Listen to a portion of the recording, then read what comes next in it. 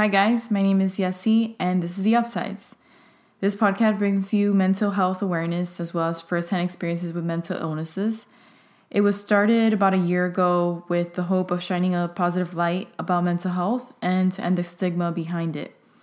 It's going to be a year since I decided to start it, and I'm grateful for everyone who was brave enough to share their story on the podcast. It really helped others relate to what they were going through. I am looking forward to providing more value in the mental health community in 2019 and wish everyone happy holidays. The following is an interview with Dr. Jose Alvarez, a psychiatrist. And I would like to say that I feel like he's like a new breed of psychiatrist. He really takes his time with his patients. It's not just about diagnosing and medicating, and now he's taking his time to provide us with more education on mental health, and I'm extremely grateful for that. So I hope you guys take a lot of information from what he has to say. And again, if you have any questions whatsoever, you can always send them my way to theupsidesfm@gmail.com. I hope you guys enjoy this interview. Hi guys, my name is Yessi and this is The Upsides. I am here with Dr. Jose Alvarez, who is a psychiatrist and also my boss. Hey. Hey. So we've been talking about this for over a year, about him being on the podcast, and finally, it's December, so we had to make it happen. He's gonna answer some questions that some people had relating to psychiatry, because there is a lot of stigma behind it, behind seeing a psychiatrist and being on psychotropic medications. And so first he's going to tell us a little bit about himself. So what made you choose psychiatry? What made me choose psychiatry? Well, I think psychiatry chose me. I really never crossed my mind that I would pick psychiatry as a specialty, although I worked in mental health for a few years. I really believed that I was going to be a primary care physician. However, when I was a medical student, I kind of started leaning towards psychiatry, and when I had my first interview before going into residency, one of the program directors in a family medicine program told me that my background and everything about me suggested that I would be a better psychiatrist than probably a primary care physician. So after some soul searching and really thinking about the idea, I decided to apply. And then I for some reason I did better in interviews in the psychiatry programs than the family medicine and internal medicine programs, and I was given a pre-match, which is a contract before the actual selection process goes through. It's very rare, and it's very, I was really lucky. So basically several months later I already knew where I was going, and I guess it was meant to be. So. When you say that they said you had like more experience in the mental health field, that is because that's when you were doing social work, correct? I was working as a social worker. I started in the medical side of the hospital, and they transferred me to the mental health side of the hospital. And for some reason, I did better there. I kind of found myself gravitating towards the psychiatric patients. I felt more like a sense of purpose when I was working in mental health. To the point where I thought, well, maybe I should consider, getting to graduate school a little further, getting a PhD or PsyD. When I talked to the counselor, the head of the psychology department at the university, he told me that it seemed, based on our conversation, that I would do better as a psychiatrist and not as a psychologist, because I like the science part of it as well. So I kind of disregarded that and pursued my medical career. I totally forgot about that conversation. Kept thinking that I wanted to be a primary care physician, and I guess, Came back to it. I came back to it, most definitely. What would you say is the hardest part of your job? Well, as you probably know, there's several things that are extremely hard about what we do on a daily basis. But I think that the most difficult part of what I do is having to find some sort of comforting, statement, something that person can live with that would make them feel that there is hope and that they're going to get better, regardless of what we do and what they're going through. As you probably know, we deal with people that are in terminally ill diseases. We deal with people that are going through some serious financial and other psychosocial stressors. So it's really difficult to kind of inspire these people into believe that there is hope and there's light at the end of the tunnel. So I think that's the most difficult part, the most challenging part, and we try to do the best that we can. How do you feel about the stigma behind psychiatrists and medications? Well, I think that it's changing. I think that psychiatry has come a long way as a specialty. Now we're sort of considered a neuroscience because we're no longer treating the symptoms, we're treating the causes of what causes the mood dysregulation, what causes the neurobiology that we see the patient, the patients that we see on a daily basis. So right now we have so many things at our disposal that helps us come up with a better diagnosis, a better treatment. As you know, we have genetic testing. We worry always about medical conditions that could be causing the psychiatric manifestations. So as a science, we have come a long way, and we use that to the patient's advantage and to my advantage in order to come up with the best treatment for that particular patient, for the particular condition that they're experiencing. And that has helped in the efficacy of the medications, come up with better results, faster results, and obviously cutting the stigma about taking medications and what it means to the person, what it means to be labeled with some diagnosis. I personally believe, and that is a question that I get asked very commonly, what was my diagnosis? And I'm very hesitant and reluctant to answer that question, because the question is, I have something in mind, I have a working diagnosis, but the treatment will not change regardless of whether you're bipolar or dealing with any sort of mood deregulation that might be causing the mood dysregulation. So I basically tend to say, we're dealing with mood dysregulation, we're going to put you on a mood stabilizer and we'll see what happens. If we're dealing with depression and anxiety, we'll use an antidepressant. So we try to break that stigma and making the person feel comfortable that there's really no difference between diabetes, hypertension, and depression. They're all medical chronic conditions that are treatable, and our goal is to make them feel better. I think that sometimes as a patient, you want to know what you have to kind of use it as a crutch. Like, oh, I have this, so that's why, I am the way that I am. Well, but then it depends what you want to know. And obviously, as educated, individuals, we want to know, and we want to have insight into our, our condition and what's the prognosis and the treatment and whatnot. That's why I take my time, as you know, a lengthy, at length to kind of explain to the person what we're dealing with, what to expect from it, and what the treatment might be.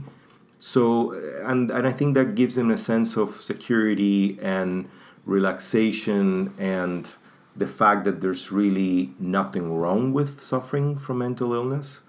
That now more than ever we have more treatments at our disposal that have better efficacy, and having an understanding, whatever basic understanding of the condition and what to expect and what the treatment is, gives them a sense of security, and it makes them feel at ease. So I think that the more that you know about the condition, the better the outcome is going to be. And I think that the more informed you are, the better it is. But you still don't like to tell them their diagnosis. Well, I do. It's just that it depends what I feel that it's necessary, like, to know basis. Sometimes you don't know. You do know that you're dealing with, let's say, for lack of a better example, you're dealing with someone who's coming with mood swings and is dealing with, feeling okay one day and not so okay the next day,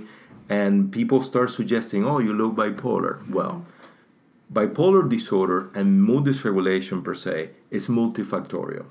So we have to see whether the person has genetic predisposition for the condition, the person has gone through trauma that has triggered that person to develop personality disorders that might mimic some mood dysregulation or something that will resemble bipolar disorder. Some people that have personality disorders might look bipolar, but they really are not truly bipolar. However, the treatment won't change. Those people that look bipolar and might suffer from a personality disorder that might make them look like they are bipolar, they benefit a great deal from mood stabilization, and the treatment doesn't change. So that's why I don't like personally to say, oh, you're bipolar and manic type, or hypomanic or type 2, because the treatment does not change. I basically like to use the term mood dysregulation and the fact that they might benefit from mood stabilization, and I take it from there. Okay. So there's a lot of people that use marijuana for, in cases of their anxiety, or CBD oils. What can you say regarding that, and then opposed to just using psychotropic medications? Because some people are opposed psychotropic medications but are for marijuana because it's natural. Well, like any drug, there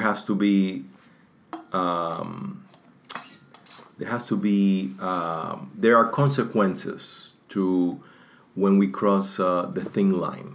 Same as, with alcohol, cigarettes, any type of drug. So cannabinoid oils tend to have a promising future when it comes to helping with anxiety, depression, and even mood dysregulation. Mood dysregulation comes with restlessness that is perceived sometimes as anxiety, but is instead your mood fluctuating, going up and down. So anything that has a calming effect will benefit those patients. And obviously, I never say, oh, I'm against it, because I have seen, and even studies have shown, that patients benefit from it. Even the patients that suffer from cancer, that develop, panic attacks and depression and whatnot. However, like any drug, so the actual marijuana, the one that people smoke, use a different cannabinoid receptor than the, cannabinoid oils. So the thing is that obviously anything that makes the body feel better, you're going to want more of it. And that's when it becomes an addiction and dependence, when people are not able to draw the line. So as in any drug, I always caution the patient on be moderate, try to keep it low, because obviously it interferes with other things if they're receiving some sort of, cancer treatment or anything like that. And it obviously can trigger other problems. There is very well documented studies now that suggest that there might be schizophrenia triggered by cannabis use if there is a genetic predisposition. It's not just that cannabis can cause for you to have a schizophrenia, but if in a genetically predisposed patient can trigger psychosis, it can actually awake those dormant genes because it's a drug. And it's, it works centrally in your brain. So there is first, psychotic breaks of, teenage boys and girls who develop schizophrenia.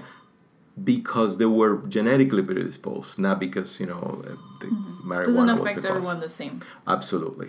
But my suggestion is to obviously use it with caution, And what other alternatives are there for psychotropic medications? Like someone who does not want to take. Well, like, is it necessary to treat? Obviously, it depends what we're dealing with and to the degree of what we're dealing with. Obviously, we try to, and we encourage the patients to seek therapy first, obviously. The studies show that therapy and medications are equally effective under certain circumstances. Obviously, we try to encourage the patient to exercise and to do certain lifestyle changes that will help with the anxiety, the depression, and anything else that we're dealing with. But when we're dealing with complex neurobiologies, as of schizophrenia, bipolar disorder, or persons who are genetically predisposed to depression and anxiety, therapy alone is not going to be, sufficient. We do know that most patients benefit from both equally, but if the person has a strong genetic predisposition, therapy will help, obviously, to help with the anxiety-provoking thoughts, intrusive thoughts, self-esteem, whatever it is that is contributing for the condition to get worse. But so in most instances, and I will say freely, over 50% of the times, therapy is not enough. And obviously, we're working on the stigma of taking, psychotropic medications. They are much better now. The efficacy is higher. As you know, I am against medication. I try to keep it as simple as possible. We're not always successful, but I don't prescribe medications, just easily like that. I understand. I don't like to take medications myself. So when I see someone hesitant, I always encourage them to try other things before we explore, the choices that will be better for them. So you mentioned the predisposition. Yeah, predisposition to disorders. So my question would be, do people develop these disorders later in life, or is it something that's always there? For instance, someone with bipolar disorder, when they're children, are they still displaying those? I mean, it's hard to diagnose children because... So in the lack of genetic predisposition, so we get a lot of patients that say, oh no, this does not run in our family. So you really have to look back and look at what kind of life these people had, what kind of stressors they were exposed to, what kind of traumatic events they were exposed to. And those traumatic events, those stressors that we're exposed to, can trigger depression, anxiety, or personality traits that might make them look bipolar, or a combination of depression and personality disorders that between the two might make the person look bipolar. That doesn't mean that they suffer from bipolar disorder, but the instability in their mood and in their personality, along with the way they think and many things that contribute to it, the person needs to be treated, because the reality is they will benefit from a mood stabilizer whether they're bipolar or not. You do know that we see patients that have gone through a heck of several things in their lives, and there's just some people that for whatever reason they continue to struggle and they continue to experience trauma and difficulties and hardships in life. Those conditions for these type of people, they become chronic. They don't seem to get a break in life, or they work in stressful jobs, or they suffer from other medical conditions that make life dysfunctional, or poverty or anything like that. Those things, and psychiatry is probably one of the most multifactorial specialties in medicine, because psychosocial issues play a huge component. So those things are not treated by medication, although some patients, think that believe that they do, and you do know that we struggle with that daily. So we get in one end people that do not want to take medications and they truly need it, and we get people that want to take medications for just about anything that they mention to you. So you get both spectrums of the situation. But psychiatry is multifactorial. You have to take so many things into consideration when you're developing a treatment plan. So you have to go back. You have to take the time. You have to kind of get the feeling of what kind of life that person has had, what kind of life they're having now, and so you know the neurobiology that you're dealing with, so you're not treating the symptoms. If it's something that can be fixed with therapy, refer them to therapy as soon as possible. Create realistic expectations as to what to expect from the medications and what we're going to be able to accomplish with them. So the expectations are not too high, and you do know that they come back and say, "Oh, I feel the same," or "I'm worse," but the stressors are still there. We're not going to be able to solve them. So you have to create a balance, which most of the times is kind of difficult to accomplish. So you would say that you aren't just like born with a disorder; it just kind of happens and is triggered by an event. Some people are born with a genetic predisposition. Some people acquire the disorder throughout life, depending on the stressors and the circumstances that they have gone through.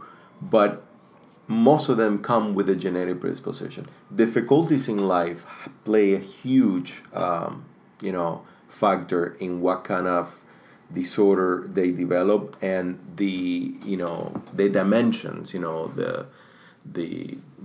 terms of difficulty and severity. Also, recent studies have shown that some of the behavior that we experience, some of the things that we experience, are model behavior from our parents. If you were raised, and you're smiling, if you were raised by an anxious mom, an anxious dad, that sort of behavior you acquire because you grow up thinking that it's normal. You grow up thinking that it's part of who you're supposed to be. If you have a mom that is reactive to the situations in life, you become reactive. If you have a mom that stresses out about every single thing in life, you grow up thinking that that's okay, and it becomes part of you. Same thing if you have a happy father, a happy mom, you become a happy child. It's just environment plays a huge component in mental illness.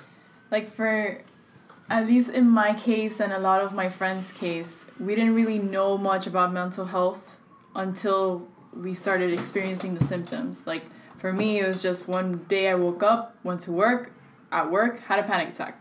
I didn't know what it was. I couldn't breathe. I was crying. And then from there, I didn't go to work for like 4 days because I just couldn't get out of bed. Mm-hmm. And then my mom took me to the doctor, and he's like, go see a psychiatrist and sign up for the gym. I'm like, okay.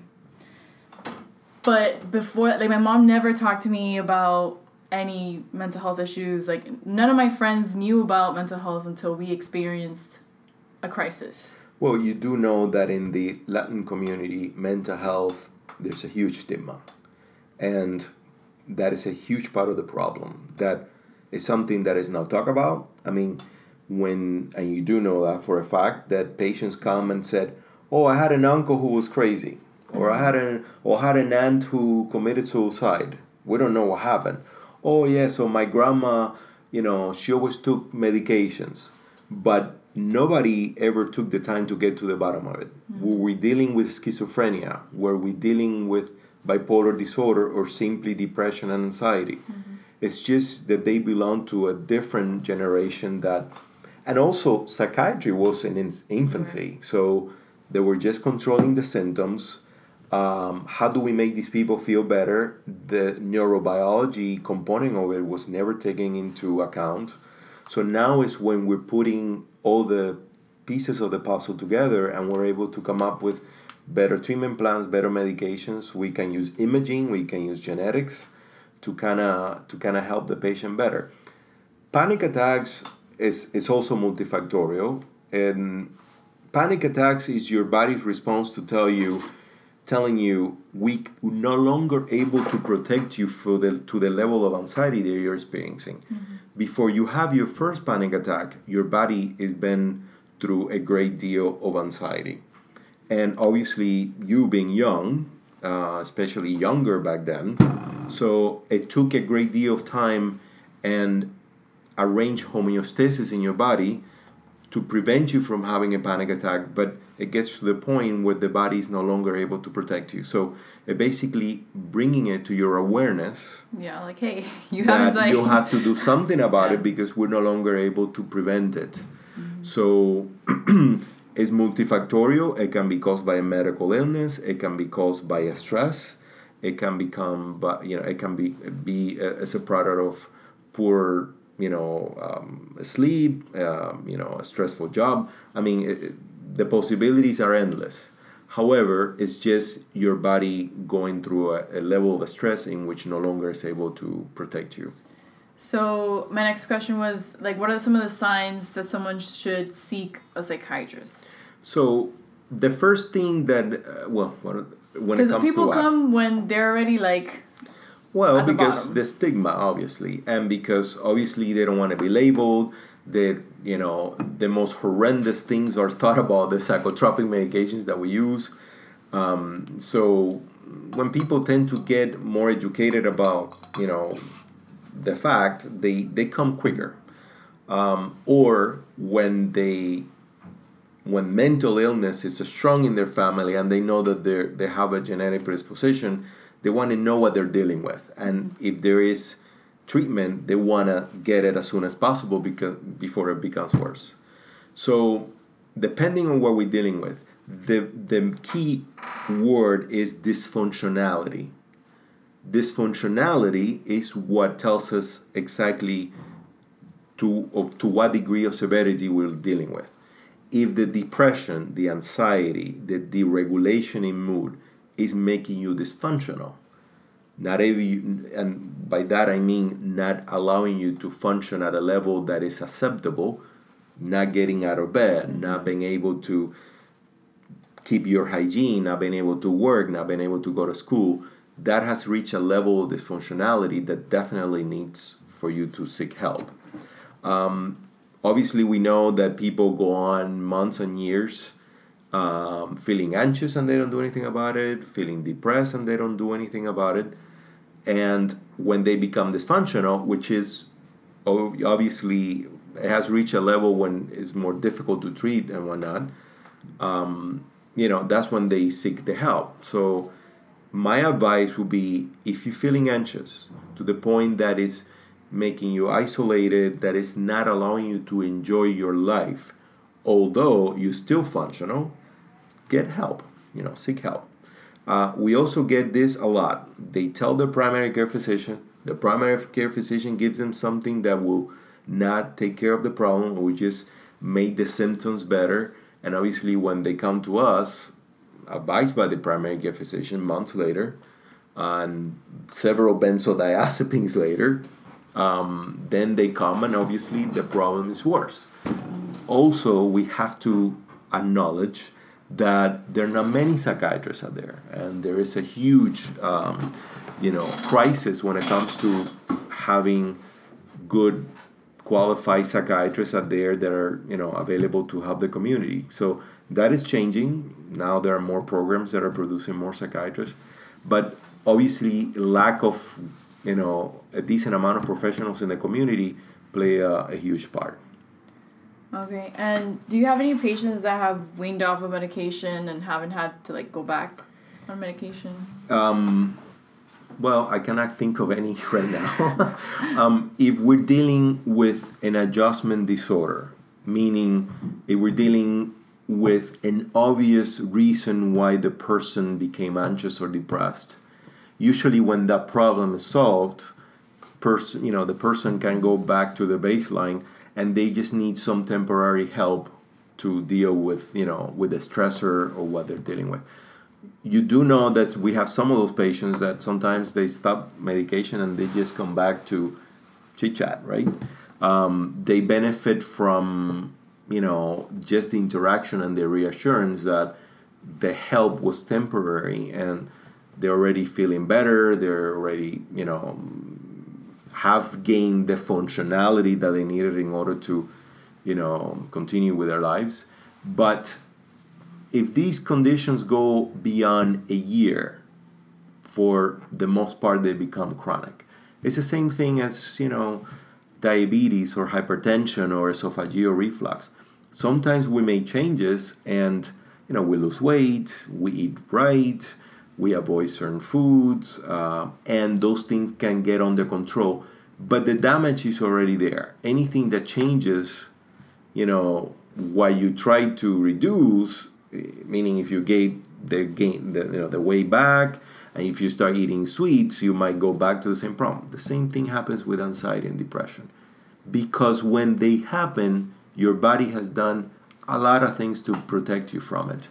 So when it brings it to your awareness, when you acknowledge that there is a problem, your body has struggled with it for a while. Unless it's something, like a sudden death of a loved one, or like a car accident, something that changes your life in an instant. Sometimes with therapy alone, you get your groove back. But it's multifactorial. It changes from person to person. Okay, and then I think you already answered this, but what are some of the factors that you take into account when diagnosing a patient? Well, I think that you have to take your time. You have to ask the right questions. You have to do a thorough psychiatric evaluation, and you do know that I take my time. And beforehand, we tried, with your help, we tried to collect as much information as possible.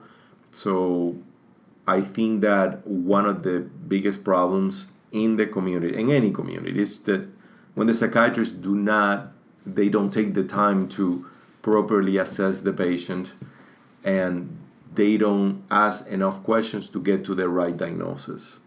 As you know, I teach residents now, and it's a mistake that I see every day that I spend with them. They want to do a quick assessment, they want to do a quick interview, and that, the time that you take with the patient is extremely important, because it is paramount that you get the right diagnosis to get the right medication on board. We might mistake bipolar patients for anxious patients. That doesn't mean they don't have both. But if you put a patient in something that is going to decrease anxiety, and you're dealing with restlessness caused by the mood dysregulation, of course that patient is not going to get better. And then they're going to come back. The more that you miss, the more difficult it is for you to establish the trust with a patient. And it's a thin line. So I take my time, I listen, I try to ask the right questions, so we get to the right diagnosis and the right treatment.